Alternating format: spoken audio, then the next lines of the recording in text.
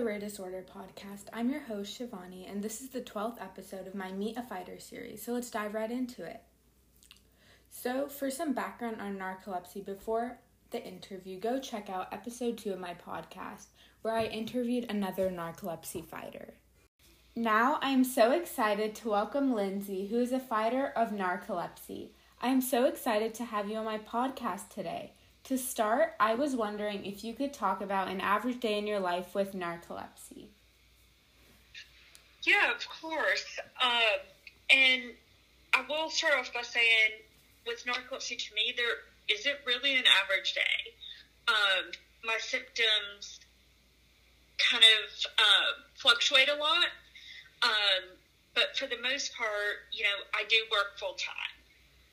I've got a lot of flexibility with my job, in, let's say, I'm having a better day. Sometimes, it doesn't affect me as much. But on those bad days, I do take more breaks. I use my lunch typically to take a nap. For me, my nap is almost, I would say, as important just as my medication. I take my medication, roughly 3 times a day. I take, some of my weight-promoting things both in the morning and typically right before I lay down for my nap. Then once I wake up from my nap, those stimulant medications have started to kick in. When planning my day with work, I take into consideration the tasks that are going to take more energy. Mm-hmm. So I do those during the points of the day that typically I'm more awake. But throughout the day, I am constantly having to adjust that. If I have a point that I'm feeling more sleepy, I'm going to be doing tasks that take that less energy. Mm-hmm. And I have a wonderful supervisor that, those really bad days that I just can't function, she is very understanding. So I may not work that full day. I may end up making that time up later in the week or using, even in some situations, paid or unpaid time to accommodate for that. So it really is, for me, just learning how to fluctuate and listen to my body. That's something that has taken a lot of practice. But no 2 days are the same for me. Mm-hmm. All right. And then is there anything you feel that other people should know about narcolepsy, like common misconceptions or anything like that? I honestly could go on forever about this topic. I feel like so many people that, hear about narcolepsy, they've seen it in the movies, the TV, all of that, and it's so different than what narcolepsy actually is. They see the people just randomly falling asleep, mid-sentence in the bowl of spaghetti. I hear so many comments about, the movie Deuce Bigelow. And that is so far from the truth for me. I don't randomly fall asleep. Body does not get, because of a neurotransmitter in my brain, it does not get the restful sleep that most people do. So with that, that causes issues both with sleepiness during the day, as well as, even some cases of struggling to sleep at night. More so the timing of sleepiness is just off for me. Mm-hmm. And with that, there's other things that come along. I have hypnagogic and hypnagogic hallucinations. So I may, see things as I'm waking up or falling asleep that aren't actually there. And it kind of blurs, reality and dream in a way. Mm-hmm. And along with that can come sleep paralysis. I also deal with brain fog a lot. I can be middle of the sentence and just not be able to find words. My husband laughs at me because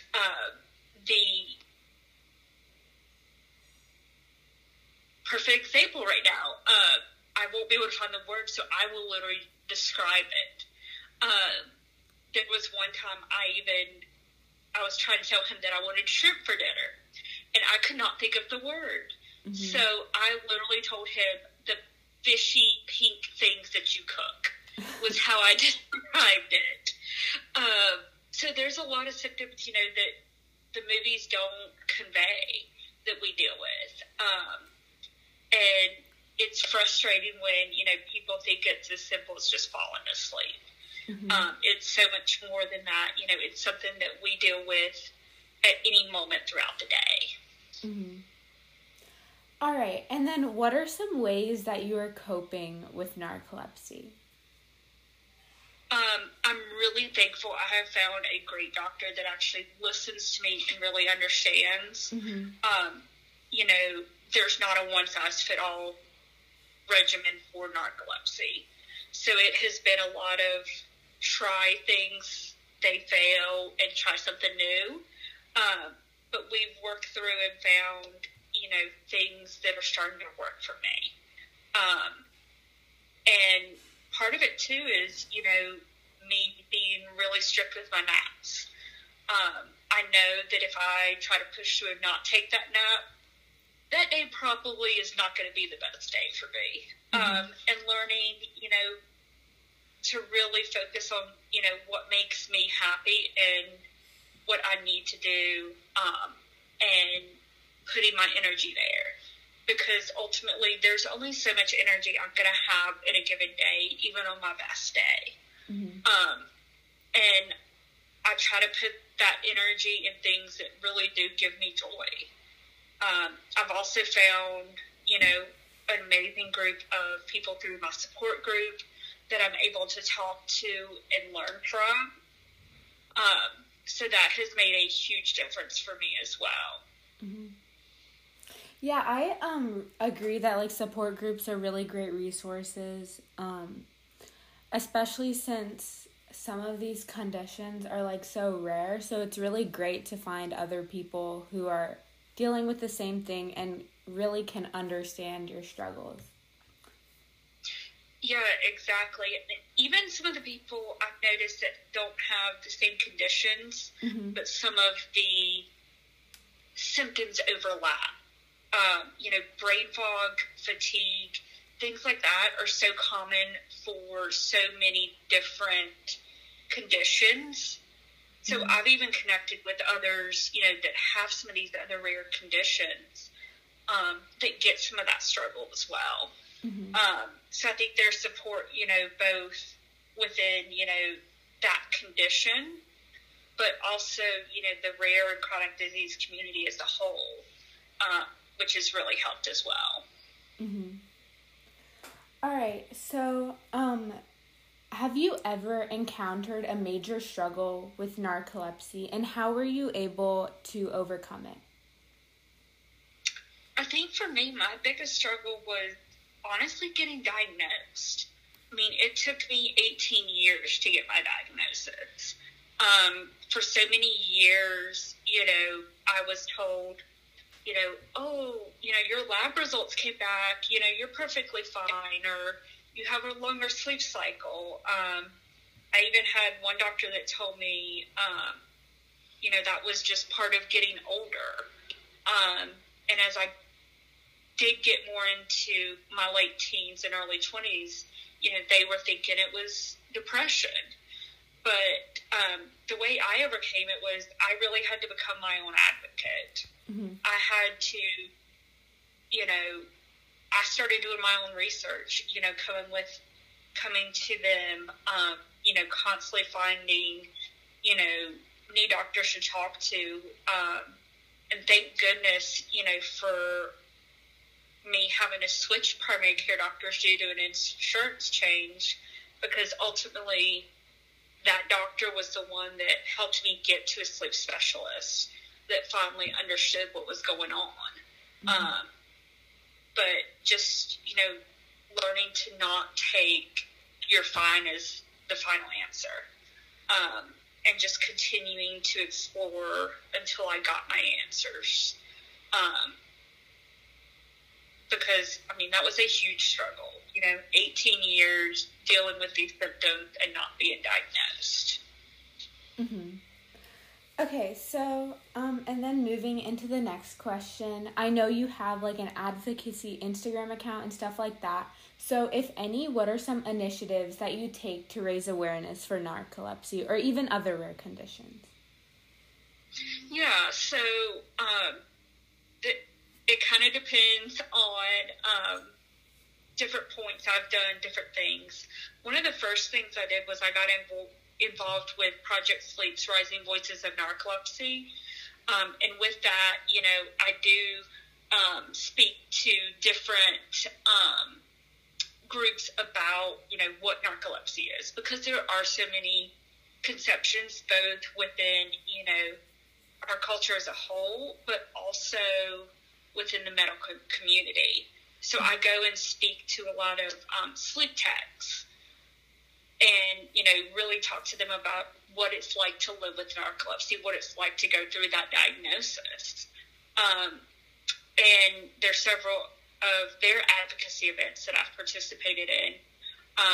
Last September was actually the second World Narcolepsy Day, and I ended up connecting with a reporter that also had narcolepsy.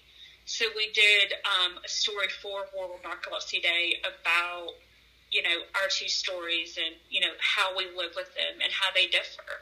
Because there's, even within, narcolepsy, there's not two people that have that same exact story. We all experience things a little bit differently. And just doing everything I can, to help, even if it's, one or two people understand the difference in narcolepsy on TV and the reality. Because that does slow down diagnosis a lot. And I don't want others to have to go through what I went through. Mm-hmm. All right, and then I was just wondering if there were any helpful resources that you have found that you would like to share to help other people with narcolepsy or just like rare conditions in general. I think for me, the support groups have been a huge part of that. Mm-hmm. I do those through a nonprofit, Wake Up Narcolepsy. There's also several people I've even connected with on Instagram, that have narcolepsy that I've had some really great conversations with. And, like I mentioned, for me, I do work full time.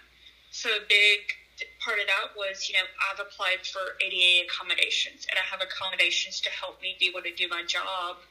And a big part of that was me going through Ask Jan. They have a lot of helpful resources, for accommodations. Whether, it's narcolepsy or any kind of chronic condition. Those have been some really helpful resources for me. But honestly, it's been those connections, in books and, different resources, we can learn, the science part of it. But to me, there's something so important and so valuable about learning about the actual reality of living with these conditions. Mm-hmm. Yeah, and then, so just to kind of end off now, I was wondering if there was anything else you would like to share with my podcast audience. It can be anything in general or like even something specific, just anything you would like to share. My biggest thing, is trust your gut. Like when feel like something's wrong with your body, even if you're not getting the answer, continue to search for those. Because, getting that diagnosis isn't, the end, obviously, but we can't begin to really, learn how to live with this until we have that diagnosis. And so many of these rare conditions, doctors don't know about. So just really learning to be your own advocate so that you can get those answers and be able to finally, live your life and be able to, enjoy it. And even though we will still have to live with these conditions, find things that do help throughout that. Yeah, I 100% agree. And just like also like listening to your body because you know your body best, and like making sure you're with the right doctor, because I know some doctors can sometimes like not really be able to understand narcolepsy or whether it's any other rare condition. Um, so yeah, I 100% agree with what you said, and yeah. Yeah, and I think you hit a really good point there with finding the right doctor. You know, both with primary care and our specialist. You know, it took me many years to find that right fit. You know, someone that can essentially be part of your team, you know, to help you get the best care that you can get. Mm-hmm. Yeah.